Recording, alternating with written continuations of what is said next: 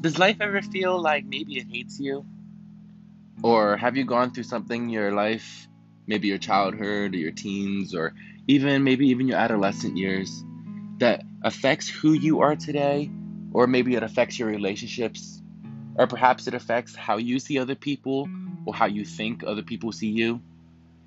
Or just maybe you are struggling deep down inside, and you don't know how to put it into words or who to talk to.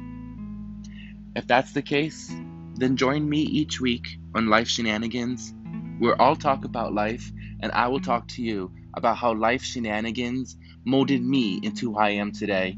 And maybe, just maybe, it'll help you with what you're struggling with or struggled with.